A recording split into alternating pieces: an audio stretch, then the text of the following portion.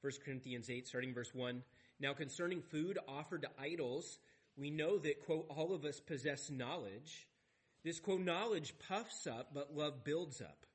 If anyone imagines that he knows something, he does not yet know as he ought to know. But if anyone loves God, he is known by God. Therefore, as to the eating of food offered to idols, we know that, quote, an idol has no real existence and that, quote, there is no God but one. For although there may be many so-called gods in heaven or on earth, as indeed there are many, quote, gods and many, quote, lords, yet for us there is one God, the Father, from whom are all things and for whom we exist, and one Lord, Jesus Christ, through whom are all things and through whom we exist. Verse 7, however, not all possess this knowledge, but some, through former association with idols, eat food as really offered to an idol, and their conscience, being weak, is defiled. Food will not commend us to God. We are no worse off if we do not eat, and no better off if we do. But take care that this right of yours does not somehow become a stumbling block to the weak. For if anyone sees you who have knowledge eating in an idol's temple, will he not be encouraged, if his conscience is weak, to eat food offered to idols? And so by your knowledge, this weak person is destroyed, the brother for whom Christ died. Thus, sinning against your brothers and wounding their conscience when it is weak, you sin against Christ. Therefore, if food makes my brother stumble, I will never eat meat, lest I make my brother stumble. And you can be seated. All right, well, we come again to this rather unusual section about eating meat and food offered to idols. Remember I mentioned 2 weeks ago that this section actually spans from chapter 8 all the way through into chapter 10. He takes 3 whole chapters to discuss this. If you just read your Bible like one chapter at a time, you might miss the connection that he makes, but he actually comes back to it. And in fact, if you go all the way to chapter 10, verse 31, we have what is a well-known verse in 1 Corinthians, where he says in verse 31, so whether you eat or drink or whatever you do, do all to the glory of God. I think most of us know that verse. We quote that verse occasionally. All of that is in the context of food being offered to idols and whether or not Christians should partake of that. So one thing I just want to say up front here, and this is sort of a point of application, is that as blood-bought believers in Jesus, we need to be willing to spend the necessary time with people when they have questions, and take the long road. We need to spend time with people actually explaining to them and dealing with all their objections that they might have to a particular issue. So here the issue is whether or not we can eat meat offered to idols. Or can we buy meat in the marketplace that may or may not have been offered to idols? Or more specifically here in this context that he'll get to later, can we go to a temple to an idol, sit down and have dinner in the temple and eat meat there in good conscience as Christians? What's interesting is Paul doesn't actually directly answer that question until chapter 10. Almost 3 full chapters later. I mean, think about that. He could have just said in chapter 8, verse 1, he could have just said, now concerning food offered to idols, don't go to the temple and sit down and eat meat. He could have just said that. But he doesn't. He actually spends 3 chapters working through all of their objections and all of the difficulties that surround this. And I think that's a little bit helpful for us. He spends a lot of time in chapter 8 talking about how we are to love one another through what we do and the liberties we might have. He talks in chapter 9 about giving up our rights. We have rights as Christians. We have a lot of freedom as Christians to do a lot of different things. In chapter 9, he talks about how we can give up all of those rights so that our brothers in the Lord do not stumble. And then actually in chapter 10, he talks a fair amount about how people can look like the followers of God, just like they did in Israel, but they can actually be deceived. And then after all of that, he actually answers their question. So why so much runaround? Well, I don't think it's runaround. I think it's that Paul is a patient and a wise leader. He knows that many times just simply answering somebody's direct question doesn't actually get to the real issue. That sometimes as Christians, we need to take the time and ask people even, why are you asking this question? Why is this on your mind? Why are you pondering this? And I think he knows here that the Corinthians have a tendency to claim that knowledge trumps love. And so he knows he needs to actually deal with their heart of loving one another before he even gets to the real truth and the commands concerning going to the temple. And again, I think the thing that we should take away from this is that we need to spend that time answering people's questions, answering their objections when it's a hard and very difficult thing. I don't know about you guys, but as parents, it's easy just to tell our kids to do something because that's what I told you to do. Or do something because that's what God says. But actually, we would do well to stop and spend the time and tell them why, or even ask them why they're struggling with what's going on. Proverbs 20 verse 5 says, the purpose in a man's heart is like deep water. It's like well water, way, way down there. And the man of wisdom draws it out. It takes time, it takes effort to draw out what's going on in somebody's heart. And so sometimes it's more important to know why someone is asking a question rather than what the question really is. And I think that's what he's getting to here. We don't often understand why the meat offered to idols is a big deal. We don't deal with that in our context, in our culture. Paul dealt with it, but he really dealt with a lot of the surrounding issues before dealing with that. So with that, we'll get into our passage. I want to do a little bit of a small review. We went through verses 1 through 6 last time. I want to cover that, a little bit of ground that we covered again in case you weren't here, and then I want to dig into the rest of the passage. Remember that this is the issue here is it okay for Christians in good conscience to eat meat that has been sacrificed to idols or potentially been sacrificed to idols? We don't deal with this a lot, but they did in the ancient Roman world, and they actually do deal with this a lot in other places in the world where there are other shrines and idols. Pagan idolatry was literally on every corner in Corinth. There were at least 26 different religious places in Corinth where there were temples or places where you could go to worship. And a lot of times those temples doubled as marketplaces. You could go there and you could buy your food. You could go there and you could buy meat or different kinds of goods. So they acted as kind of like storefronts. Pagan idolatry was intertwined into everyday life.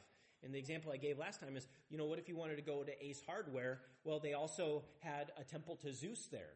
Or what if you wanted to go to Yokes and they had a temple to Artemis there? It was just so intertwined with everything there in Corinth that it was hard to buy and sell without it somehow being intertwined with a pagan god somewhere. And the rub for Christians was, well, wait a minute, if I go down to the local market and buy something, am I supporting the pagan idolatry that's going on there? Can I buy that in good conscience? If this meat that I'm gonna take home and eat has been sacrificed to a god, can I eat that? Do I ask the question if it's just some vendor out there?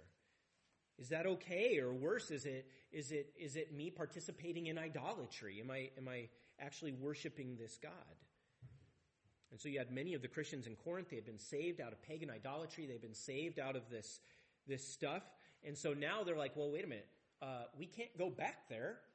And brother, what are you doing going there? You can't do this. That's participating in idolatry.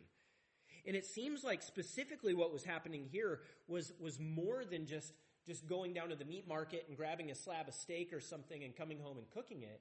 The temples often had little dining areas where you could sit down and eat in the temple. And these Christians, in their freedom, quote unquote, they'd say, well, we're going to go there. And we're going to sit down and we're going to have a meal at the temple of Aphrodite here. And, it's buy one, get one free. This is great. And the other Christians are like, you are literally participating in idolatry. How is this possible? And they're like, no, we have knowledge. There's only one God. So we're not actually participating in idolatry because there is no idol. There's no real idol there. Don't you know this? We all agree that there's only one God. And so you had this rift going on in the church. And so watch how he addresses this initially in verses 1 through 4. This is this knowledge that they bring up. That's why it's in quotes in some of your versions. So he says, now concerning food offered to idols, we know that, quote unquote, all of us possess knowledge. That's what those who would go to the idol temple would say. They'd say, we all possess knowledge, guys. And our knowledge is there's no real idol. So that's what they would say. That would be their little slogan. So we know that all of us, quote unquote, possess knowledge. This, quote, knowledge puffs up. It creates pride, as opposed to love that builds up. If anyone imagines that he knows something, he does not yet know as he ought to know. But if anyone loves God, he is known by God. Therefore, as to the eating of food offered to idols, we know that, quote, an idol has no real existence, and that, quote, there is no God but one. So these were quotes, these were little slogans that the Corinthian believers would quote at their friends to justify going and eating at the pagan temple. That's why you have those little quotes. You'd say, we all possess knowledge, there's only one God, there's no real existence with these pagan gods, so we can go do whatever we want. Since they don't exist, we don't have to worry about committing idolatry. Ta-da! We solved it all. Well, that sounds clever, but it's really just that. It's just clever. I mean, what about all those verses in the Old Testament and even in the New Testament that warn us against idolatry? Seems like maybe God didn't realize, oh, well, there's no other gods? No, they were just trying to be clever to go do what they wanted to do. Paul actually gets to the heart of this cleverness, and the heart of the cleverness is that the Corinthians wanted to sound smart, and they wanted to avoid actually doing the hard work of loving each other. That was the real issue. That was the primary issue going on. The Corinthians are saying, we all have this knowledge. Every Christian has a certain amount of knowledge, right? In order to even be saved. Faith comes by hearing. There has to be a certain amount of doctrine that we know and comprehend and understand and believe in order to be saved.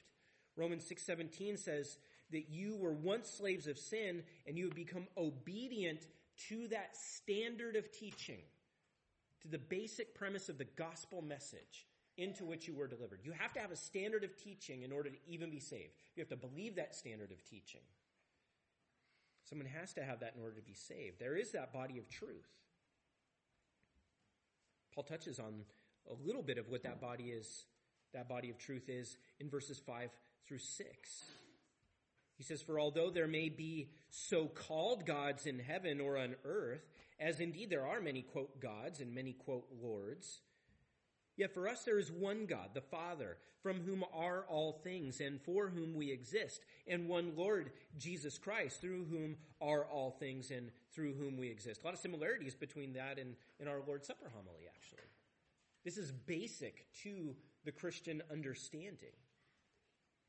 And so what was happening is people were saying, oh, well, we know there's only one God, so we can go down to this idol temple, no big deal, because there's no idol. He goes, no, that's not how it works.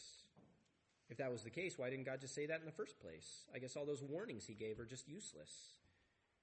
That'd be like us saying, well, we know there's only one God, so it's okay for us to go down to the Buddhist temple in Spokane, and it's okay for us to offer a little bit of a sacrifice so that we can get the buy one, get one free meal afterwards. And we'd be looking at each other like, no, that's called worship, actually. That's called idolatry. We can't do that. Or it'd be like going down to like the Mormon temple or something and going in and offering a little something so that we can get in on their free potluck. Like, no, that doesn't work. That's what was going on in Corinth. They were going down to the local pagan temple and they were sitting in the temple eating the meat, saying, well, it's not a big deal because this idol doesn't really exist. No, that's actually the definition of idolatry. Is sitting down in their temple, offering this sacrifice and eating alongside. Their argument doesn't work. Idolatry is spiritual suicide, even if there's no real God behind the idolatry, because it is worship of something other than is really God. Paul goes on to say if there's really something behind there, it's a demon actually that's behind there. You're actually offering worship to demons when you do this sort of thing. So just because we all know that there's only one God doesn't give us a green light to go to pagan temples. And so in verses 7 through 9, this is where he kind of gets to the crux of the matter. This is where he kind of gets to the heart of it. Take a look there. He says, however, not all possess this knowledge, but some, through former association with idols, eat food as really offered to an idol, and their conscience, being weak, is defiled. Food will not commend us to God. We are no worse off if we do not eat, no better off if we do. But take care that this right of yours does not somehow become a stumbling block to the weak. And what he's getting at here is that a lot of times when somebody comes out of a false religion, there's usually a fair amount of baggage that comes with them that they have to work through and they have to deal with. They've seen the lies, they've seen the darkness, they've seen the corruption, all in the name of this false idol, this false god, that sort of thing. And they want nothing more to do with it because they've actually experienced all of that evil. But a lot of times those who haven't experienced all of that, they simply know that these false religions exist, but they haven't experienced the backlash of it all. They really have pride and like, what's your problem? That idol doesn't even really exist. There's nothing even really there. Especially when someone comes out of a false religion, their conscience can be weak. And they want to cut off every possible association with a former life, and rightly so. I've known people who come out of Mormonism or Jehovah's Witnessism, and they want to cut off every contact. They want nothing to do with any of it because it's all wrong, it's all bad, everything is suspect, and I get that. Their conscience is weak because they've been lied to for so long. They've heard lies, they've seen abuse, they've seen all kinds of stuff.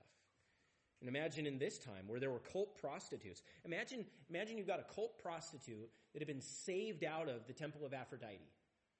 She was used and abused for years. She comes out. She wants nothing to do with that temple at all. They've used her for gain. And now you're sitting in a church and here's a dude who invites her, hey, you want to go get a meal with me and my family down at the temple of Aphrodite? And she's like, are you crazy? Why would you do that? Oh, are you kidding me? There's no real God. Well, there's something wicked going on over there. And I'm not partaking of any of it. Yeah, there is no real God. But there's demonic stuff happening over there. There's satanic stuff happening over there. And the Corinthians weren't concerned about the weaker brothers in their congregation or what they thought. They just wanted to express their liberty. Well, we're going to find out in chapter 10 that there was no liberty for them to go to the pagan temple in the first place. There might be some liberty for them to go buy a steak and bring it home and eat it, but not actually go sit down and eat at the pagan temple. One person in their church couldn't believe someone would do that, support a cult. The other person says this is basic knowledge that every Christian knows. But that knowledge is kind of missing the point, isn't it? It's missing the point of loving the brother sitting next to us. And he kind of gets to that in verse 8. It's not really about the food. He says, food will not commend us to God. We are no worse off if we do not eat. We are no better off if we do. The issue is not really food. Food doesn't bring us any closer to God. It doesn't take us away from God because in the covenant, we're free to eat whatever. We have freedom with that. There are people who often say, well, you need to try this Christian diet. Can I tell you something? There's no Christian diet. There's none. We're free to eat whatever. We're free in the new covenant. There's nothing that is unclean. The issue here is the context around eating that food. And eating that food in a pagan temple would be wrong because it would be idolatry. There's no amount of theological knowledge that can solve that problem. If you're in the pagan temple, if you're eating in the pagan temple food that has been offered, you are committing idolatry. That is the line in the sand. And more than that, Paul is saying, forget the technical knowledge for a minute. Don't you understand what this is doing to your brother in Christ? Don't you understand how this is causing your brother to stumble and to fall? You're going to the temple and you're eating, and what you're actually doing is you're actually encouraging this brother or sister who has come out of that pagan idolatry to actually go back into it and go, it's not that big a deal. That thing that you were saved out of, that Christ radically saved you out of, not that big a deal. We can go down there. We can eat in there. We can take part in that. See, for Paul, the primary issue here was not about rules or freedom. The primary issue here was, are you loving your brother in the Lord? Are you causing them to stumble? Are you leading them back? Are you tempting them back into idolatry? And this is no small matter here. Notice the words that he says. Verse 10, for if anyone sees you who have, quote, knowledge, eating at an idol's temple, will he not be encouraged if his conscience is weak to eat food offered to idols?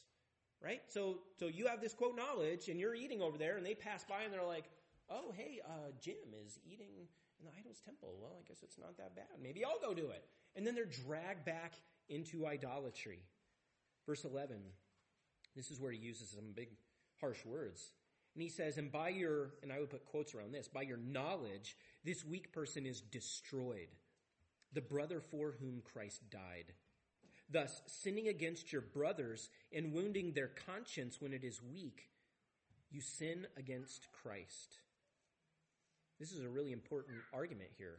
Our first instinct as Christians should not be, how far can I go with my liberty? How much can I do in my liberty? Our first instinct as Christians should be, how do I love my brother in the Lord? And can I give up my liberty in order to love my brother in the Lord? Are my actions tripping up my brother? Are my actions potentially causing them to sin? And it seems that the Corinthians were so concerned about their rights, they didn't really care about their brother who was sitting right next to them and what they had come out of in their spiritual health. In verse 9, he calls this a stumbling block. A stumbling block is just that. It's like if you're walking down a trail and you set up a bear trap in the middle of the trail and you cover it over with some leaves and you're like, hey brother, come on, let's go take a walk. Slam. That's what they're doing. They're putting a stumbling block in the way of their brother. Their foot gets trapped and they drop to the ground bleeding to death. This is what going to the temple for dinner is doing. Verse 11, Paul says this person is destroyed. Interestingly, this word is occasionally used for someone who is utterly cast into hell. I don't think that's the case here because he says specifically that this is the brother for whom Christ died. So I don't think that this person will go to hell. I think, though, that there is some real spiritual damage or spiritual trauma that goes on as this brother, this weak brother, sees another brother committing idolatry by eating at the pagan temple. Jesus laid down his life to save people from destruction, and here these brothers in the Lord are actually dragging them back into idolatry. And verse 12 makes it clear that this is sin. Thus, sinning against your brothers and wounding their conscience when it is weak, you sin against Christ. Not only are we causing them to sin, but we're sinning. When we do something that is intrinsically, inherently sinful, whatever that might be, enjoying some sort of movie that is far out of bounds for Christians or some other, whatever you want to call it, some other sinful thing, and other Christians see us, we're not only sinning against them because it's enticing them into sin, we ourselves are sinning, and we're sinning against Jesus specifically. In fact, look back at Matthew 18 for a minute. We see very similar language here in Matthew 18.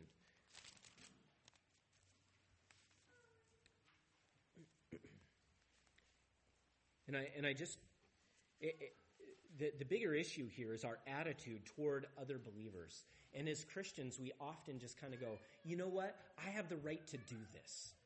And we don't concern ourselves with other believers and what it might be doing to them. But for Christians, how we conduct ourselves around other believers is a very important issue. Not only do we not want to sin, but we don't ever want to cause one of our brothers to sin, or sisters to sin. We never want to do that. If you remember here in Matthew 18, this is one of the several times that the disciples are arguing about who's the greatest in the kingdom, right? They're jockeying for position and who gets to sit at the right hand. And Jesus says that's not actually how his kingdom works. Notice verses 1 through 4. At that time, the disciples came to Jesus saying, "Who is the greatest in the kingdom of heaven?"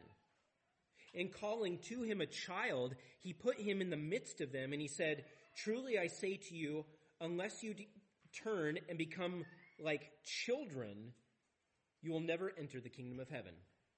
Whoever humbles himself like this child is the greatest in the kingdom of heaven." So the issue is humility.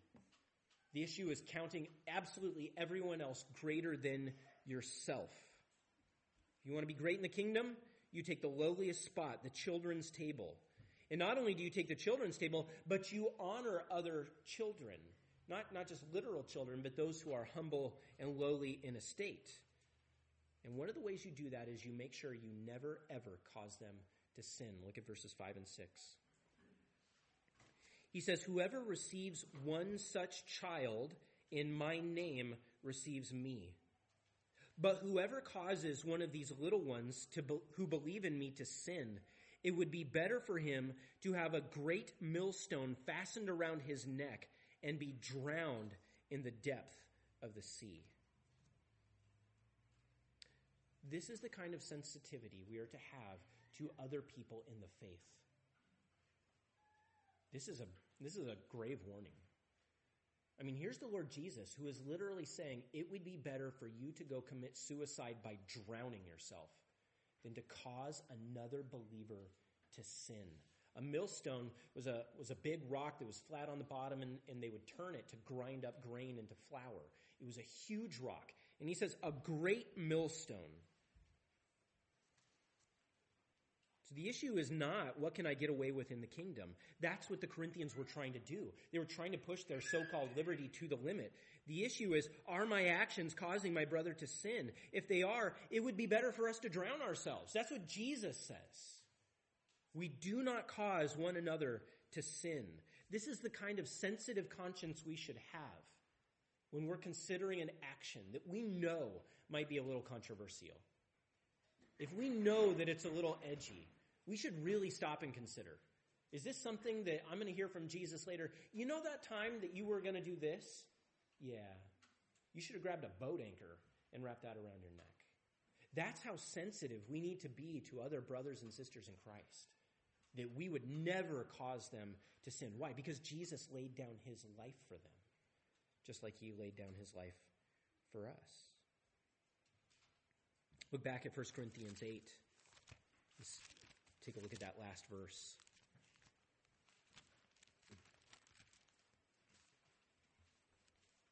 Notice again the extent to which Paul says he would go to ensure that someone would not sin. Verse 13. He says, therefore, if food makes my brother stumble, I will never eat meat, lest I make my brother stumble. You mean to tell me that there's a situation with Christians where we might give up meat entirely? Yeah, there is actually. That sounds really radical. That sounds really amazing. But as Christians, we are willing to give up our rights for the good of our brothers and sisters. Even giving up meat. I love meat. I love the new covenant. I love pork a lot. I like ribs a lot. Whenever I go out to dinner, it's like ribs or fish or something. I want the meat. Paul says, with that meat, where you're eating it, how it's prepared, would that cause a brother to stumble? If so, then you should be willing to give it up. And we have that example in the gospel, don't we? Jesus, glorious Son of God, every right, everything, gives up everything, taking on human flesh, suffering, dying on a cross for us.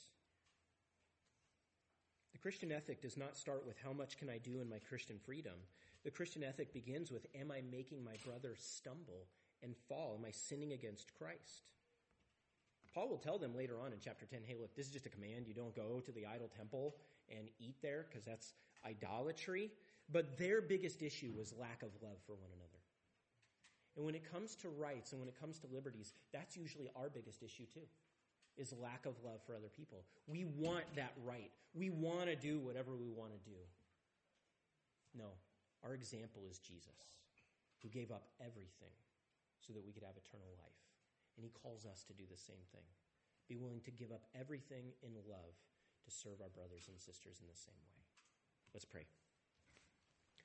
Father, we thank you for this section, this truth, which does, in one sense, not seem to really apply to us in the food and idol temples and that sort of thing.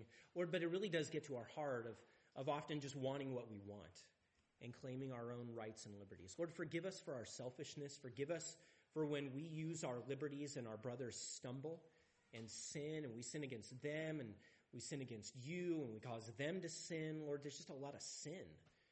So we pray for your forgiveness. We pray for your mercy. Help us to always place our brothers in front of ourselves. And Lord, as we come to eat together, may you give us blessed fellowship, blessed friendship over this meal. We ask in Jesus' name.